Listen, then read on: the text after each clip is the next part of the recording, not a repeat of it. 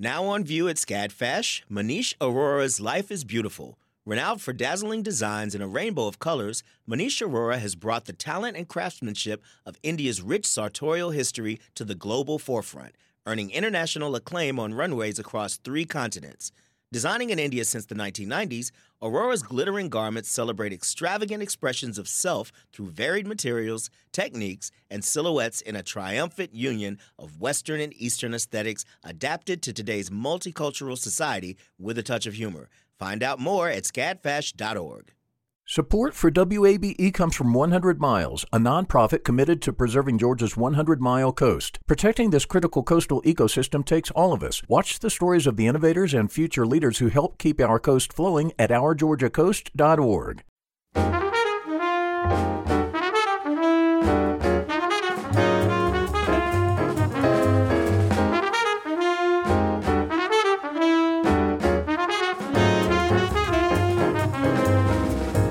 From WABE in Atlanta, this is City Lights. I'm Lois Reitzes. Thank you for listening.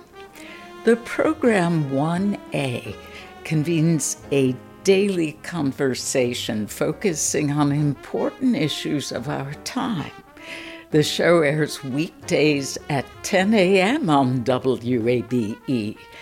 Later this hour, I'll talk with the new host of 1A, Jen White. First, at the height of the protests following the murders of George Floyd, Breonna Taylor, Ahmaud Arbery, and Rayshard Brooks, streaming giants like Netflix, Hulu, and Amazon Prime showcased their selections of films featuring Black actors, directors, and writers. Joining me now with their own list of film recommendations during the era of Black Lives Matter are Emory University professors Nsinga Burton, co-director of the Film and Media Management concentration, and Deonza Rogers, filmmaker and assistant professor in the Department of Film and Media Studies. Welcome to City Lights. Thank you. Thank you so much. You have a list of 5 films to share today. We'll talk about each individually. But first, what did you have in mind overall when deciding upon which films to recommend? This is Deonza. I initially thought of narrative films before I thought of documentaries. When you have rebellions and protests, I always think about the dramatic interpretation of history that filmmakers are making and what their interpretation is and how I feel about them. And sometimes I feel those are stronger than documentaries. So I initially gave a list of all narrative films, and then we kind of broke down those films and added a couple of docs to them, and then kind of just picked from there. Let's begin with the first film on your list, which is Spike Lee's Do the Right Thing, released in 1989.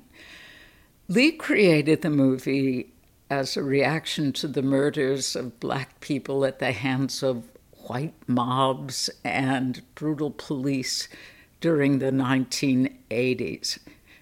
The movie takes place on one city block in Brooklyn on a hot summer day. Would you describe what transpires over the course of the film? Do the Right Thing is a brilliant film for many reasons, one of which is the filming of the protest or uprising scene in the film, which we hadn't seen in a while when that film came out. It is a day taking place in Brooklyn, and a lot has happened that day. We are introduced to lots of different characters who coexist, who have raging stereotypical ideas about one another. We get an opportunity to see the problematic power relationships in the neighborhood between people. We get to see lots of things that are happening. And we basically see a borough that's on the brink of explosion based on how hot it is, which has everyone on edge And then on top of that, all these other factors, multiracial groups of people trying to coexist peacefully despite the power structure that's in place that really marginalizes people even in their own community. So at this particular time in the film, you have a response to one of the beloved characters in the film who really is kind of a griot of sorts, Radio Raheem, who really preaches love over hate through most of the film. He's a big guy, so people are bend to his will, if you will, but he's respected, not just because he's a big guy, but also because he's a philosopher of sorts, a griot, someone who tells stories of love and tries to bring people together. The hype! Newest, latest. Let me tell you the story of right hand, left hand. It's a tale of good and evil. Hate. It was with this hand that Cain iced his brother. Love. These 5 fingers, they go straight to the soul of man. The right hand, the hand of love. The story of life is this. Static. One hand is always fighting the other hand. And the left hand is kicking much ass. I mean, it looks like the right hand love is finished. But hold on, stop the presses, the right hand's coming back. Yeah, he got the left hand on the ropes now, that's right. Yeah, ooh, it's a devastating right and hate is hurt. He's down. Ooh, left hand hate KO'd by love. If I love you, I love you. But if I hate you, there it is, love and hate. I love you, bro. I guess we should tell people that they're spoilers if you haven't seen these films, but when he is unceremoniously murdered by police officers, uprisings happen. And these are fantastic performances by Danny Aiello, obviously Bill Nunn, both of them have passed on. And of course, Spike Lee, who plays Mookie, who delivers pizza for Sal's Pizzeria. This is where it all happens. And so he has what he thinks is a decent relationship with Sal, although he has a problematic relationship with one of Sal's sons, played by John Turturro, who does not like Black people, hates that they're in the neighborhood, even though his father has been there for decades, doesn't want to continue staying there. So they have this push and pull within their family unit. And so when this happens based on some really outrageous behavior and unprovoked behavior by Sal, I would add, you get, one of the, I guess, I would say probably, and Dave, you can co-sign or not, one of the most powerful and intense protests filmed during that particular period of time. And so it's a brilliant film on many levels. I'd co-sign on that, but I'd also say when we talk about The Spook Who Sat by the Door, I think that's one of the best protest scenes I've ever seen on film. That is the best. Spook is the best. Like, everybody else is trying to do that. Right. And I think that moment in Do the Right Thing that everyone talks about, that, those performances, but that moment of the trash can going through the window and, that conflict that I'm not sure why there's a conflict between, property over, a state-sanctioned murder by the police of this Black man over a radio in a pizzeria, right? Where we're having a conversation more about looting than we are, or property damage than we are about the fact that someone was just murdered. So it's like indicative of everything that's happening around us, as well as what continues to happen around us when we talk about people lashing out in some way or protesting in the only ability and the only way they have available to them. That piece that you said, Dave, about the end result of these types of altercations, right? Is it really necessary to kill someone because they won't turn down their radio? Is it really necessary to kill someone because they're running away from you? Is it really necessary to kill someone over a verbal dispute, And so I think the film does a great job of showing just how these things can get out of hand because people don't really value the lives of Black people in general and people of color in particular, especially in this film. And so this is what happens when you engage or are occupied. You live in a community that is policed and you are policed constantly. You are going to have these altercations. You are going to have these issues come up. What is the best way to handle them? But, Spike Lee does a great job of showing us the worst way to handle that is the taking of someone's life. But it seems to also be the norm, which is the problem, right? The worst way seems to be the default way. Yes, yes. Well, that's part of what's so stunning about this film is I watched it again just the other night, and I felt sickened by the fact that it could have pertained to something that took place a few weeks ago. The genius of Spike Lee comes through in so many aspects of this film. I was hoping you'd talk about the way he puts the camera at an angle. Would you talk about that device just to further make the viewer off balance or feel unsettled? Well, that's part of the cinematography, right? That's part of the language of cinema where you purposely choose certain types of angles to make me feel something viscerally. I may not understand, while I'm looking at it, why I feel the way that I do, but the language of cinema has taught us or trained us to feel a certain way. If the camera is canted, meaning at an angle, I'm a little off kilter. I'm feeling a little strange and I'm not necessarily sure why. I know that the world is supposed to be straight up and forward this way, but now we're looking from below, looking up at a character, showing that character has some type of power within the space or within the situation, and then it's a little canted. So that power is overpowering me in some kind of way. So he makes these really brilliant choices when it comes down to the shots. And Ernest Dickerson is the cinematographer, and it's beautifully shot and beautifully rendered. The colors, the way that people's skin tones are rendered is really beautifully done. So there's all these things that Spike is doing in terms of people behind the camera making these visual shots and this visual language work, not just the angles, but also how people are looking and the color choices that he has.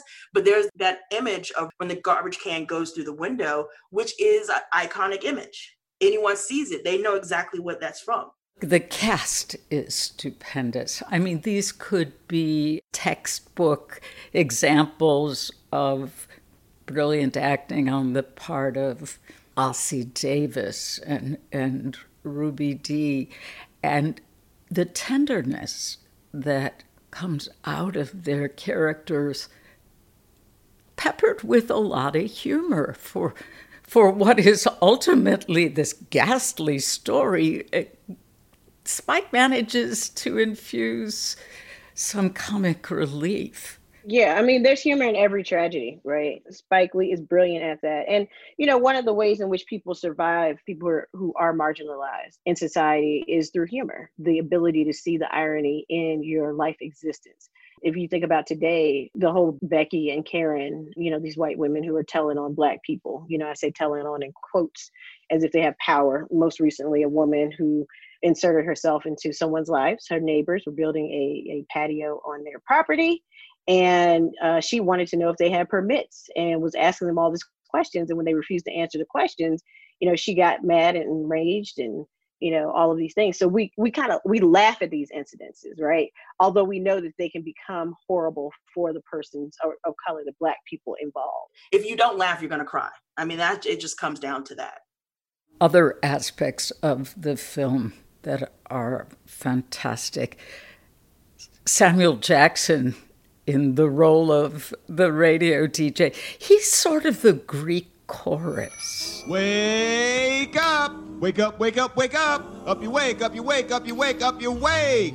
This is Mr. Senior Love Daddy, your voice of choice. The world's only 12-hour strong man on the air. Here on We Love Radio 108 FM. The last on your dial, but first in your hearts. And that's the truth. Root. Here I am I here? You know it, you know. This is Mr. Senior Love Daddy doing the nasty to your ears to the nasty. Eyes only play the platters that matter, the matters they platter. And that's the truth. Root. From the heart of Bed-Stuy, you're listening to We Love Radio. Doing the yin and the yang, the hip and the hop, the stupid fresh thing, the flippity flop. Oh! I have today's forecast for you. Hot! And I'm thinking about his stature, that of Ossie Davis and Ruby Dee.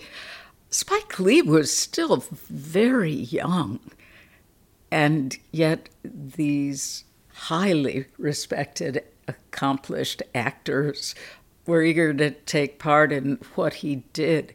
Another aspect of the film that I thought was great were the rants on each group. Nothing's changed, has it?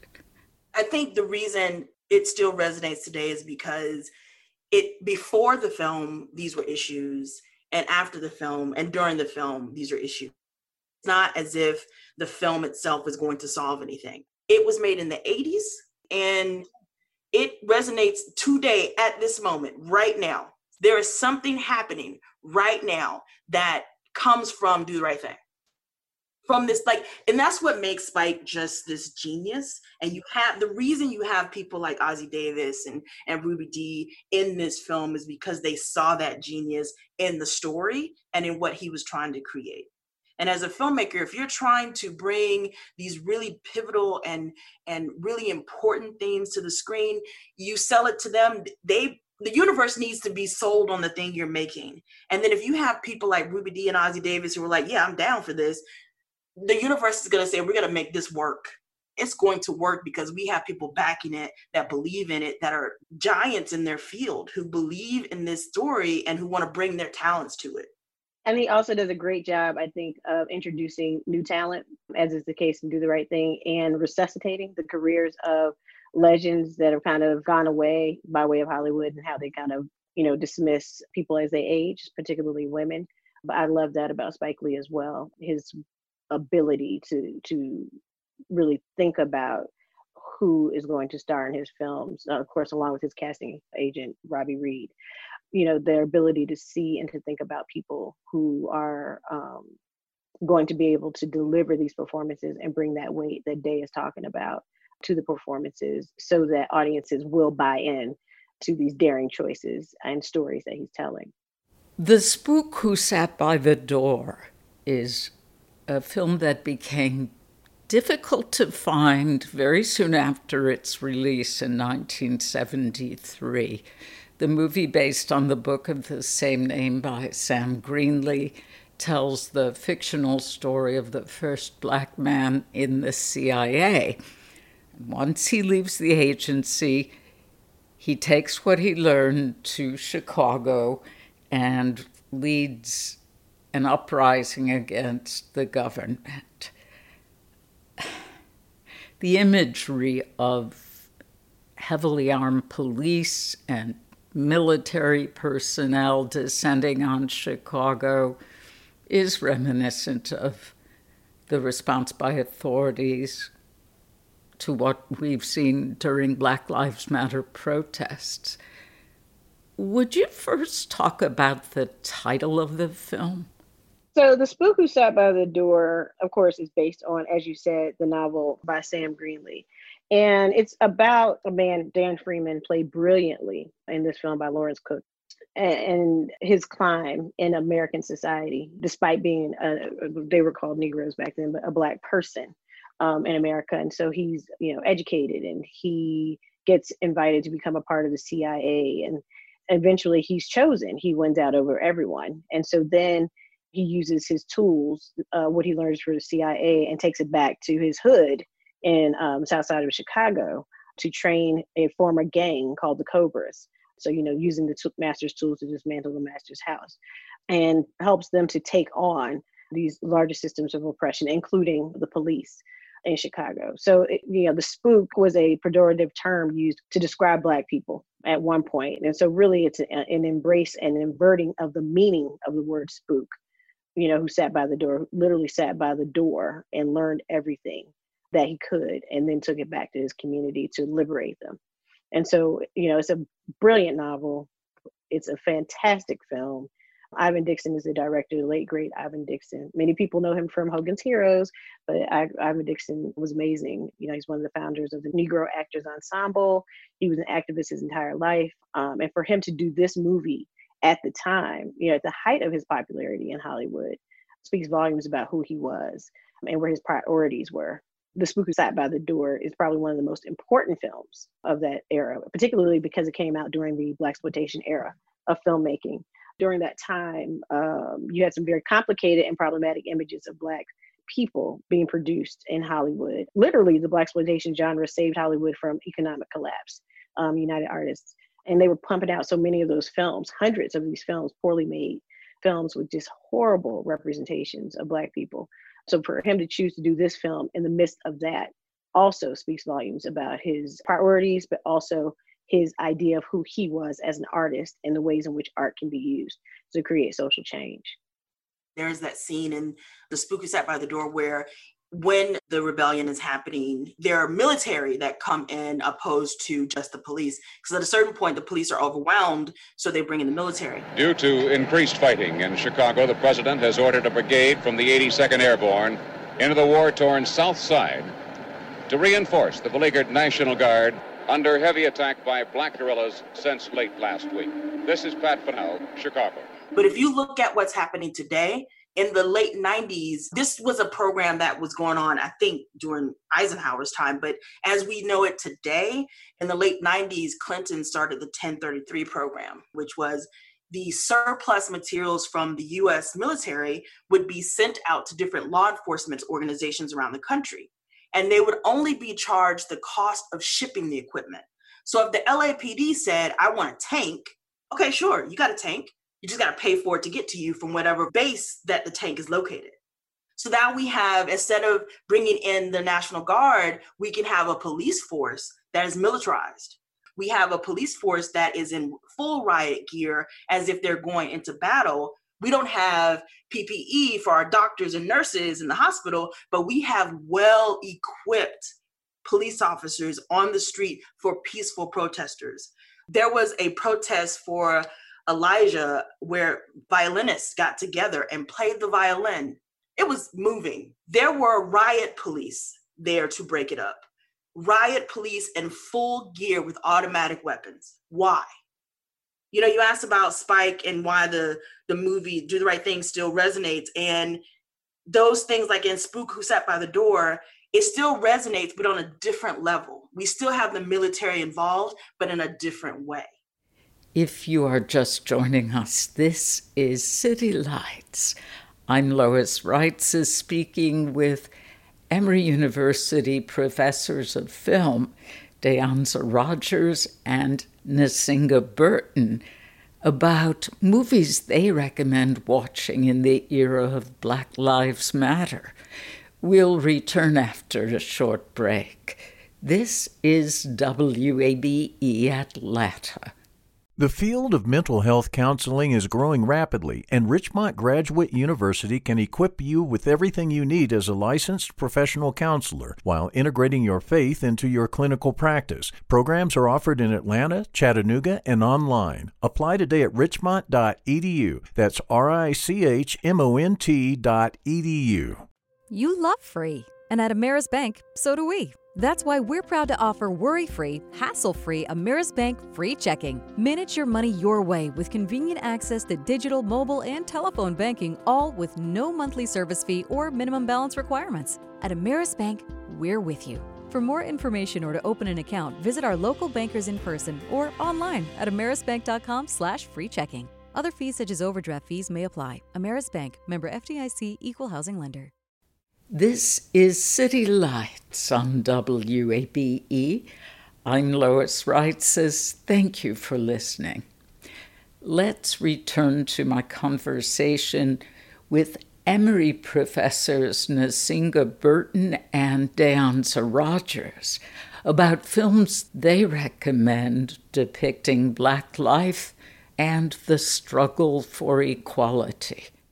The Italian film, The Battle of Algiers, recreates part of Algeria's fight for independence from France during the 1950s. The film itself was released in 1966. That was only 4 years after Algeria had won its independence. What impact did that movie have when it was released? Well, in France, it was banned. The French felt that it was not a great representation of they're dealing with Algeria. It brings to light what colonialism looks like and what imperialism looks like. And France did not appreciate that. So there was a lot of grumbling, and they banned it for about 4 or 5 years. Around the world, it was seen as something of a model for different organizations that were the Black Panthers, things like that, that were fighting to dismantle systems and institutions. Inherently white supremacist and racist institutions. So it was looked at as if, oh, this is a playbook on how you go about using guerrilla tactics to fight a system that tries to oppress us. So I think that is, the pivotal role that the film plays. But as a filmmaker, I find the film really interesting because it is not a documentary. It is not, but it is shot as if it were newsreels or documentaries. And again, it takes that basic core story that a documentary is about. Someone's telling a story and you reduce documentary down. It's somebody tells a story and I want to film it. If you take an interpretation of that story, you make this dramatic thing. They've married together these two concepts. And while you're watching it, you're thinking, am I watching it? It's black and white. It feels like a documentary. I'm seeing things from different angles, yet I feel like I am in the moment as it is happening.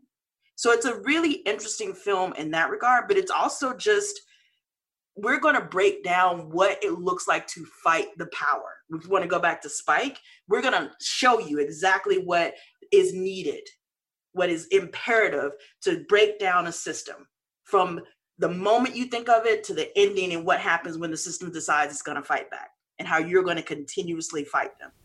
And how do you view the Battle of Algiers today? Same. I think it is an important film to watch. I think it should be on the list, every list when we talk about protest films or rebellion films, when we talk about dismantling systems, when we talk about colonialism, imperialism, everything. We should have this film on those lists because it's very important. And the consequence of that film, right, of it being banned because France felt like it didn't do them justice. The director felt that he showed a balanced story. He felt he was being neutral. And I think that shows what the truth is when you say you're being neutral and then the other person feels like they've been wounded. The facts are what we're giving you. If you feel attacked, that's you. Being shown, like I think someone said recently, they were writing a letter to the theater community, Black theater actors and directors, and they said, we're going to introduce you to yourselves. And I think that's exactly what that film does for France. And I would argue The Spook Who Sat by the Door does the same, and it was also forced out of theaters because of the critics' reviews, and it was seen as an anti-police film. If you will notice, most of the films that are on our list are seen as anti-police or anti-police state films. And they do show, what Day is talking about in terms of how the film is shot. The Battle of Algiers is shot, it looks like a documentary. In the same way, if you think about the scene in The Spook Who Sat by the Door, the uprising, the riot scene, I say riot in quotes, it looks like it's newsreel footage. It looks like, there's a camera nestled in the middle or the midst of a process that you are actually seeing on the news. It's so realistically shot. It has a handheld camera, which gives it also, is disruptive or puts the viewers into the scene. And so I think everything that Day is saying as it relates to the Battle of Algiers is also reflective of how The Spook Who Sat by the Door was treated. It wasn't banned outright, but it was definitely taken out of theaters, and theater owners wouldn't play it. And for many years, you couldn't even find a copy of it because it was, they stopped producing it, reproducing it. And I think that has to do with audiences seeing themselves, people focusing or siding more on the side of those who are empowered versus those who aren't. And people don't really want to see their demise or see their full humanity in a way that Black people are typically not shown in film. We don't get to see our full humanity. So when you see that full humanity on full display, and then you see the brilliance that is happening, not only in this film, but also in the Battle of Algiers, the strategy that took place and the thinking that went into it. And it really debunks all of the stereotypes and myths that you have about these folks, these Black people of color. That is unsettling. So of course it would be banned. Of course, The Spook Who Sat by the Door played for a day and was gone. And then you couldn't find it literally for 25 years. Of course, those things would happen because you're implicated. You know, if you see yourself in the film, you're implicated in the film, and people don't want that. The black and white French film La Haine, or Hate, as it was released in the U.S., follows the story of 3 young immigrants during riots in a Paris suburb. While it's in black and white, it was released in 1995, not an old film, a deliberate choice. Similar to Do the Right Thing, it's yet another example of a movie being written in direct response to the killing of a black man while in police custody, this time in Paris. How does such violence in France translate to what's happening in the United States now?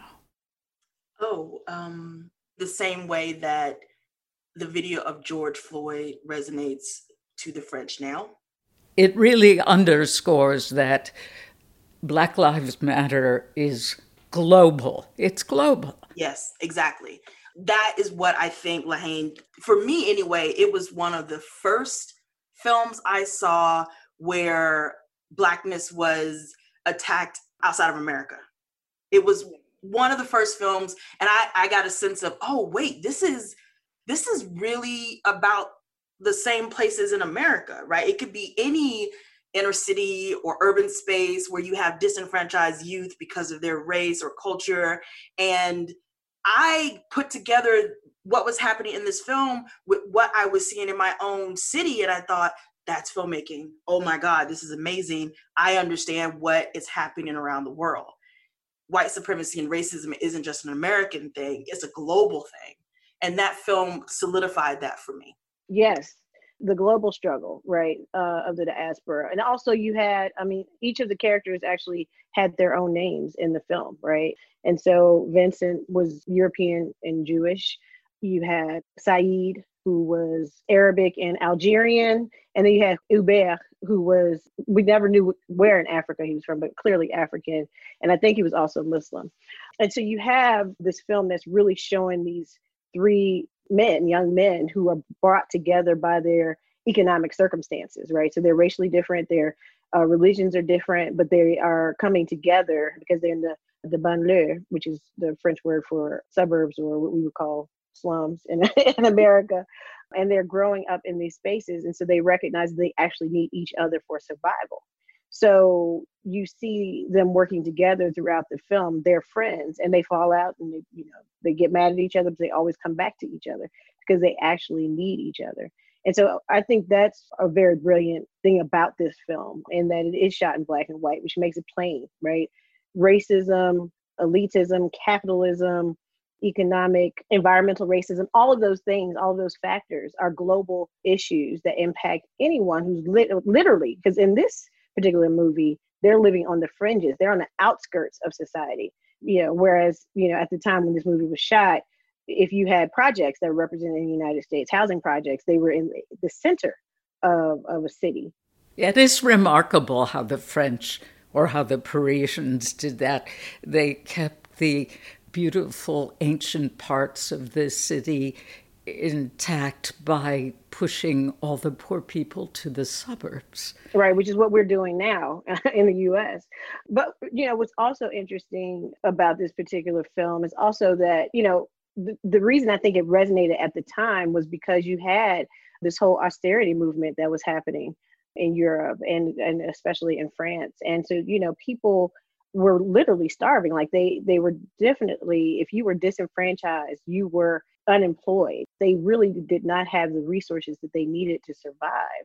So, you had lots of protests that were going on at the time in France, which is why I think it resonated. And we know that it resonated because at Cannes, the police turned their backs on the filmmaker Mathieu Kassovitz, who at the time was only 26. He was 26 years old when he made this movie. But they turned their backs on him and the cast as they walked in and out of the screening facilities. So you know that it resonated. And that resonates with what's happening now, where you have police union officials that are on the news saying that you have to respect us. You can't treat us like dogs. You can't, basically saying what Black Lives Matter is saying about Black lives. Like, you have to treat us like human beings, where as an organization, as an institution, it feels slighted once again because the mirror has been put up to their faces and saying, look at yourselves. So you try to push that onto someone else and say, you have to treat me better. I don't have to treat you better. After the film is made, the way that it's changed people's viewpoints and how the police interact with it and how the police are interacting with people today who are saying, look at yourselves, look what you're doing. When you look at video of police officers we are protesting, rebelling against the abuse, over policing, the murder of people, yet police officers are out doing the exact same thing to the people in the streets who are saying, stop doing that to us. It blows my mind that you are still doing what you did and was caught on video doing, and you're being caught on video doing it again and again and again. It's absurd, except it's tragic, so it's beyond absurd. The final film on your list is a documentary, The Murder of Fred Hampton. This is something very familiar to people of my generation. Fred Hampton was a Black man from Illinois, a member of the Black Panther Party in Chicago. And under J. Edgar Hoover's direction, the FBI infiltrated the Black Panthers, not only to undermine the party as a whole, but to assassinate Hampton specifically. Where do we begin with what we can learn from this story today? Fred Hampton was 21 years old when he died, murdered by the Chicago police. It blows my mind that he was 21 because he said, you can jail the revolutionary, but you cannot jail the revolution. Bobby Seale is going through all types of physical and mental torture. But that's all right, because we said even before this happened, and we're going to say it after this, and after I'm locked up, and after everybody's locked up, that you can jail revolutionaries, but you can't jail a revolution. Right. You might run a liberator like Harris Cleave out the country, but you can't run liberation out the country. You might murder a freedom fighter like Bobby Hutton, but you can't murder freedom fighting. And if you do, you come up with answers that don't answer, explanations that don't explain. You come up with conclusions that don't conclude. And you come up with people that you thought should be acting like pigs, that's acting like people and moving on pigs. And that's what we've got to do. And that line has always meant so much to me. And he was eloquent. I mean, he got in front of a crowd and expressed what I feel we couldn't express as a whole, right? We viscerally feel something. We know that this is wrong and we want something to change. And sometimes we can't articulate that. And he was one of those people who could get in front of a crowd and articulate exactly what we were feeling, what needed to be changed. If social media had been around then, jailing a revolutionary, revolution never dies, or whatever would be the hashtag, right? Like, he would be Tamika Mallory, where, you know, she gets in front of her crowd. She's like 5 feet tall, right? She gets in front of a crowd and she catalyzes you. She is speaking truth to power, and she's telling you exactly what you need to hear and telling the powers that be, this is how we feel. This is what we learned from you. This is what you've done to us, and you need to expect to be held accountable for it. She, to me, is what you see in Fred Hampton, right? And this documentary has always meant something to me because it blew my mind how young he was when he was making these changes and changing the world and doing amazing things. And then his murder was something that shocked me when I was young enough to be shocked by what the system does, right? Like, I didn't know any better. And this was one of those first moments of, oh, wait, the system, the institution, it will kill you if you don't agree with it. If you don't do its bidding, it will actively come after you and destroy you.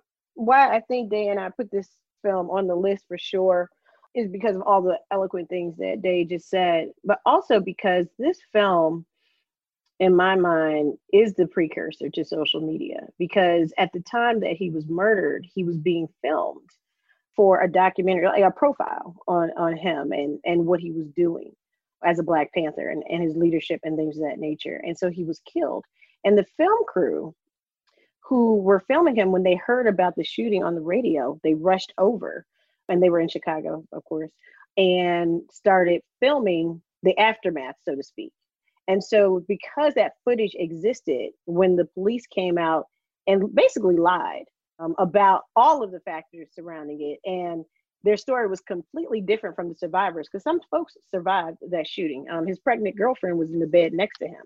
But when the police came out and gave their version of events, and actually they went through this whole thing. You can see the newsreel if you look it up, where they actually laid out the whole apartment, and they do this whole walkthrough, and they basically lie about what happened. You know, those filmmakers released that footage, and that is the footage that really exposed the lie and restored Fred Hampton's name and showed him as the victim that he was. He was asleep in his bed. He was drugged, and that's why he was asleep in his bed. Yes, and his girlfriend says that he was alive when they came and dragged him out of his bed, and then they shot him later in the hallway.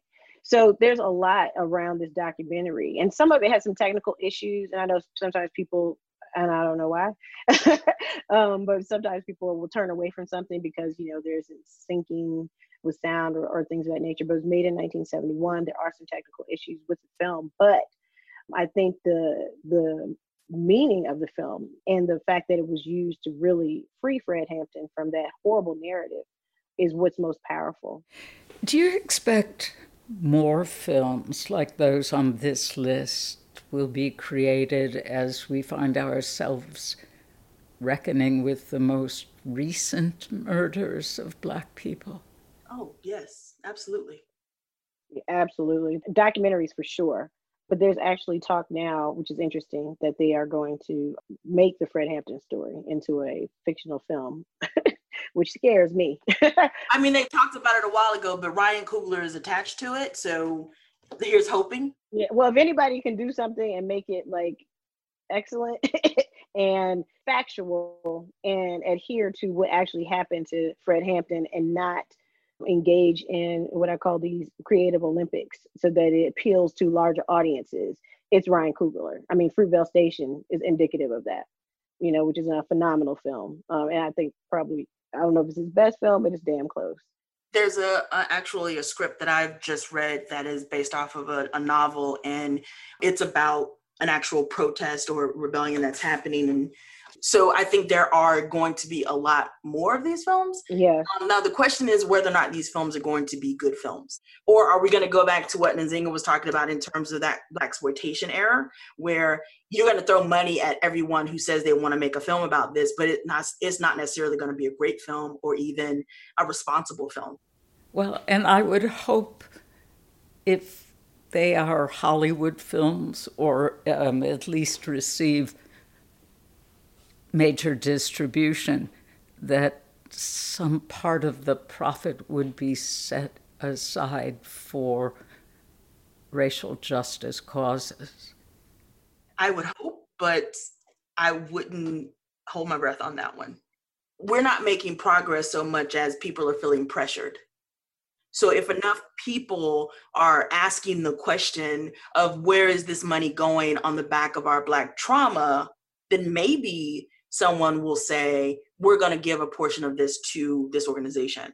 Netflix is doing a great job in terms of, hey, we're going to take, I think it was $100 million of the company's money and put it into Black banks. That's action. It's not performative. That's actually doing some of the work to elevate Black businesses and to make and recognize that Black businesses are a part of, you know, capitalism. Now, I'm not a fan of capitalism, so don't let me say that, you know, that's the answer. But that's one form of doing the actual work. So hopefully someone will say, we're going to fund this project. This movie is going to get made. When it makes a profit, because that's, you know, Hollywood, we're going to give a certain amount of that to Black Lives Matter or to some other organization that is actively out there doing the work. This has been fascinating. Deonza Rogers, Nzinga Burton, thank you so very much for sharing your list and for talking with us. Thank you for having us. Thank you so much. Emory professors of film Deonza Rogers and Nzinga Burton. You can find their list of films for viewing in the era of Black Lives Matter on our website, wabe.org/citylights.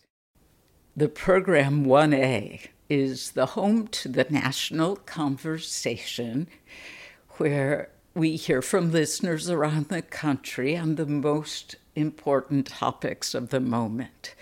Jen White is the new host of the program. Jen, thank you for joining us. It's my pleasure, Lois. How do you feel about assuming this role at such a pivotal time in our lives? Well, it's exciting. It's also a little overwhelming, but I have the support of a really incredible team, the 1A production team. They're excited, they are passionate and dedicated producers. So I'm looking forward to leaning into this work and convening this conversation. You are bringing some proud Midwestern cred to D.C. Yeah, native of Detroit, University of Michigan grad. For you, Jen, and my daughter, I must say, go blue. Thank you, go blue. And you worked at Michigan Radio as well as Chicago Public Radio, very prestigious NPR affiliate. And I read that you have television experience as well. How will your previous work inform your role on 1A? The thing I've learned at Michigan Radio, at WBEZ, when I was working in public television, is just the importance, when you're hosting a show, to listen. That has been really hammered in over the years. I think so often, too often, when you listen to shows or you watch shows, the host is the biggest personality in the room. And that's not my goal with 1A. My goal is to serve as a facilitator of the important conversations we need to have, and to really forward this work of making 1A a place where listeners are a part of the conversation, an essential part of the conversation.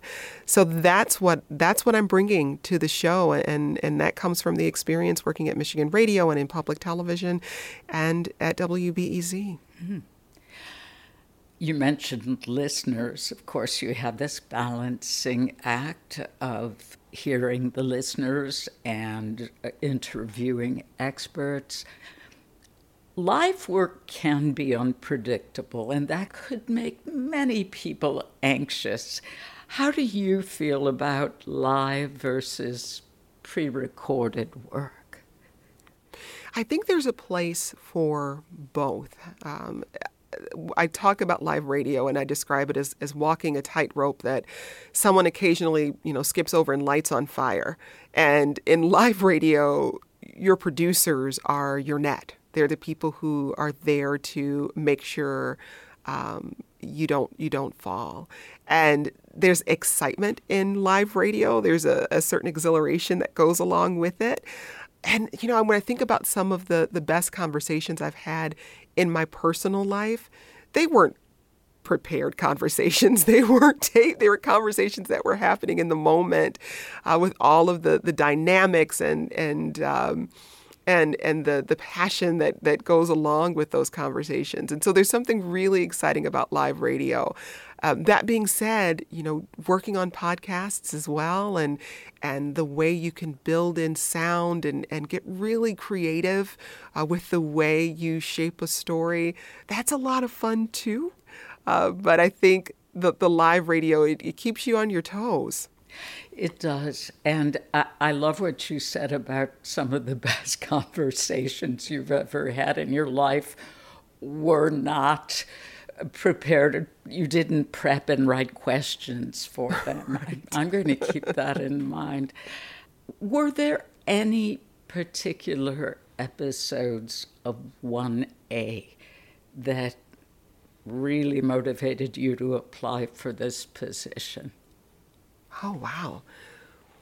I can't say there was a single episode. It was more the approach they took to the conversation. We launched a show recently at WBEZ, my show, Reset.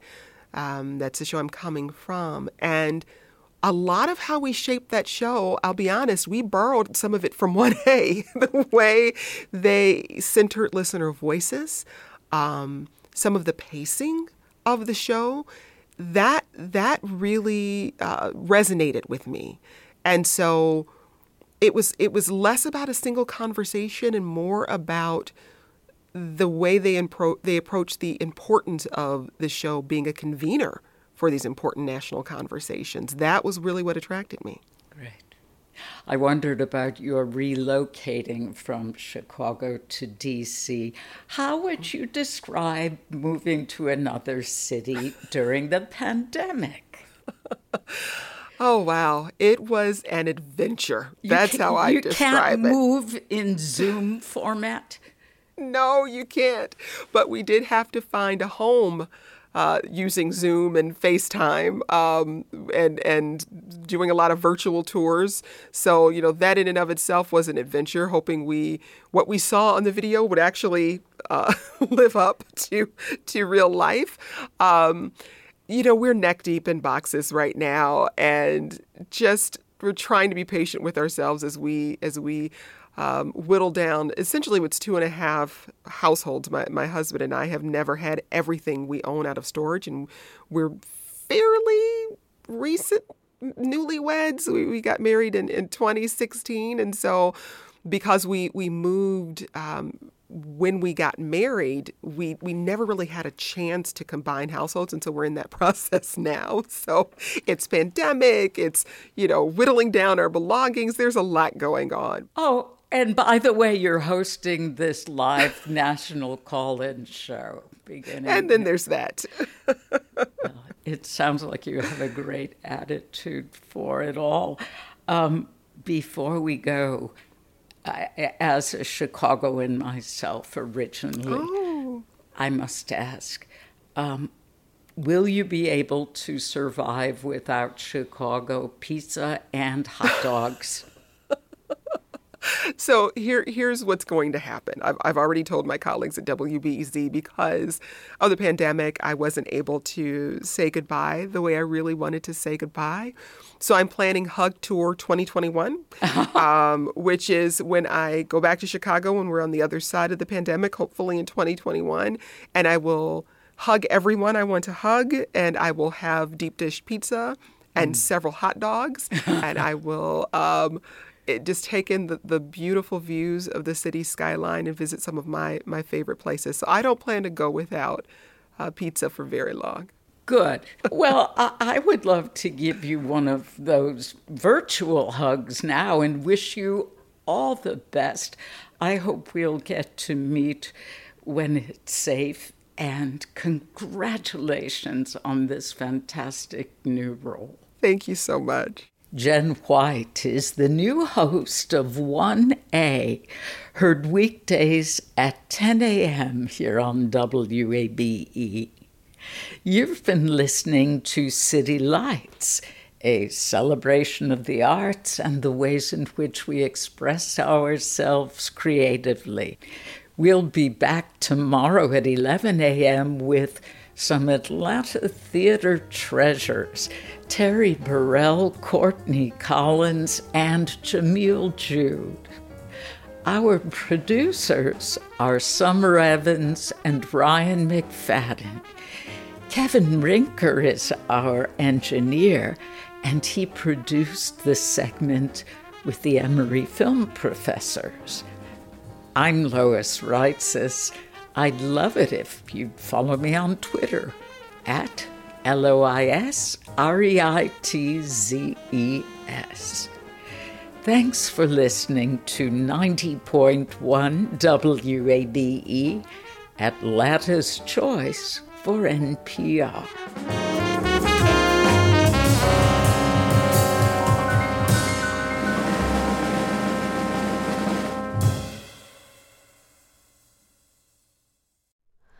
Hi, it's Terry Gross, the host of Fresh Air. We bring you in-depth, long-form interviews with actors, directors, musicians, authors, journalists, and more. Listen to our Peabody Award-winning Fresh Air podcast from WHYY and NPR.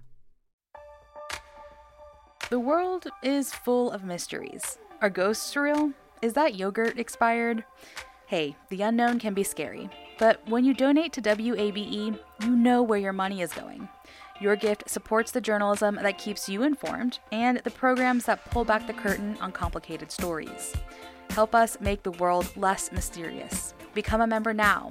Go online to wabe.org/donate, and thanks.